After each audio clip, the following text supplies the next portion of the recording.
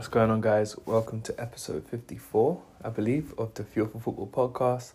I'm your host, Sanchez Bailey. And I kind of want to just explore what's been happening in the football season.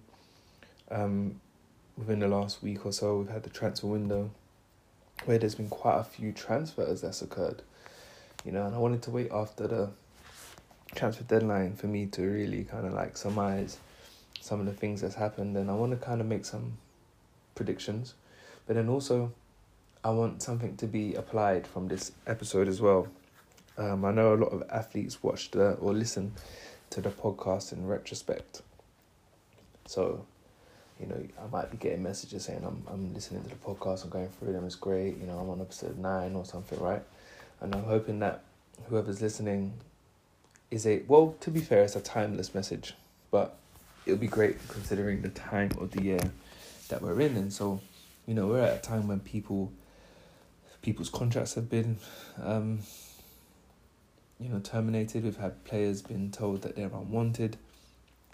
We've had players that are dying for a change, and they were almost counting and banking on January to be that time, maybe due to COVID or maybe due to finances or other political reasons. A transfer wasn't able to come to pass.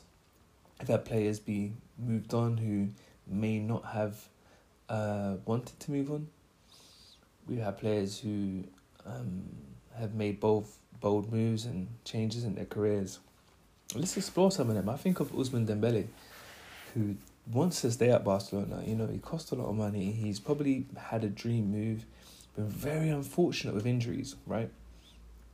And I've never seen a club actually in my entire life want to get rid of a player so much, right?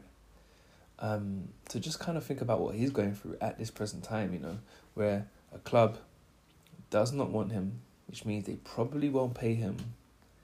They want to get some sort of return on investment on him. And, that's not really the greatest feeling to know that a player is unwanted. Let's flip to now one of his teammates, Aubameyang, at Arsenal. We've already spoke about the politics surrounding that. I don't know too much, so not much for me to speak on, but what I can speak on is what has been publicly available. And there was talks that he went to Barcelona, albeit for a family holiday. And of course, he went to Barcelona to try and make a move happen. Whether it was with or without the knowledge of Arsenal, but Arsenal blocked the move initially. And just think that it seemed that the club were holding him ransom, essentially, not playing him. As I said, he's been through a lot personally, I'm sure, and just wants to play football. And so what else happened? And then he was released on a free, so I'm sure there was some sort of arrangement that was made there. But initially, just to know that a club would just not let you go and were almost looking to keep you and to hold you and prevent moves and a chance for you to progress your career, how that can make someone feel. I want to also put in there, Dele Alli, actually. To be honest, I think, I actually left a comment on Sky Sports page, I think it's Sky Sports, yes, the Sky Sports page. They asked who they thought was the signing of the window, and I said Dele Alli. Truth be told, I don't even really know the details of the transfer, but I'm going from a psychological point of view. I watched one of his interviews and he said he just looks forward to being happy playing football. That was very important, and that was very telling, actually, what he probably has felt like it has been missing in his game. Yes, he's been playing most recently, but does he feel wanted? Does he feel integral? Does he feel part of the plans? And I'm sure Frank Lampard, before he even moved to Everton, I'm sure he wanted to make sure that Dele Alli was on board with him. And that makes a player feel wanted. So I believe that will be the signing of the window, only because of the potential that he can reach. Playing football under a manager where you're wanted, being able to be integral in terms of the team's plans and the team's tactics. And I feel like you will see an ascendancy in his game. I feel that, once you have that faith and once you have that ability and time to play, someone like him and his ability, the potential is going to really be high. So I think that's one to look out for, Dele Alli, in terms of his development and progress and the reinvigoration of his career. So that will be one thing that I would put out there. Who else now? I'm just trying to think off the top of my head now. You've seen some interesting moves from Newcastle. I question how tactical some of these moves were. I question whether these players were brought in because some of them were just available.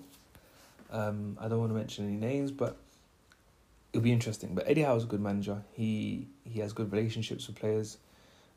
Evidence with, Brian Fraser and the player that he brought in from Bournemouth.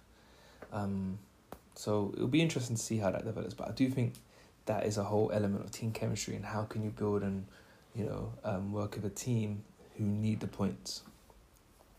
So that'll be an interesting one to look on. I think I'll probably get a coach and their insight on that topic. But what is the message that I really want to put out there? And the message I really want to put out there today is to really check in on your teammates. Check in with them. This is a time when support is needed because people are going through a variety and an array of emotions. Let's think to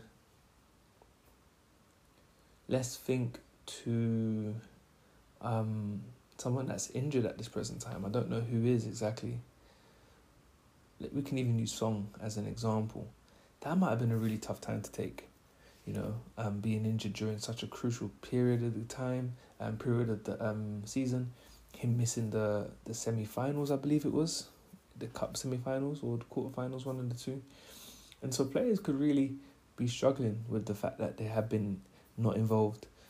A team may not want them, a move may not happen, a move may have happened where they didn't want. So there's an array of emotions that players are going through right now, and I think it's an important time to check in and support and give a little bit of motivation and maybe challenge each other from now to the rest of the season. Maybe, let's do this, let's try and work on this, and let's try and come out of this period having gained this, and know that there is some support going on. And sometimes it can be quite a lonely period of the season where you put all the efforts in, and if you're not consciously working to maintain those efforts and reflecting and accepting and reviewing your own performance and stuff, it can really become quite draining, right? It's a 9-month season, right? And we're nearly halfway, if not already halfway.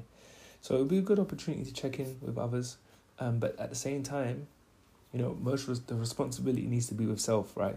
So just take a moment in time to, maybe realign some goals and set some small new ones, and, maybe set a goal that you just haven't set before.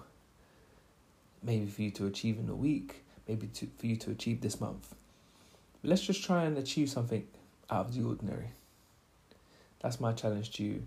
So trying to work and setting a goal that is out of the ordinary for you, but then also checking in on others, making sure people are good and they are well within the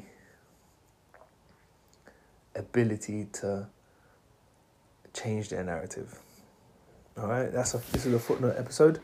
I look forward to next week, and I hope that things will progress, and I'm looking forward to hearing how things work for every single one that's listening. Take care.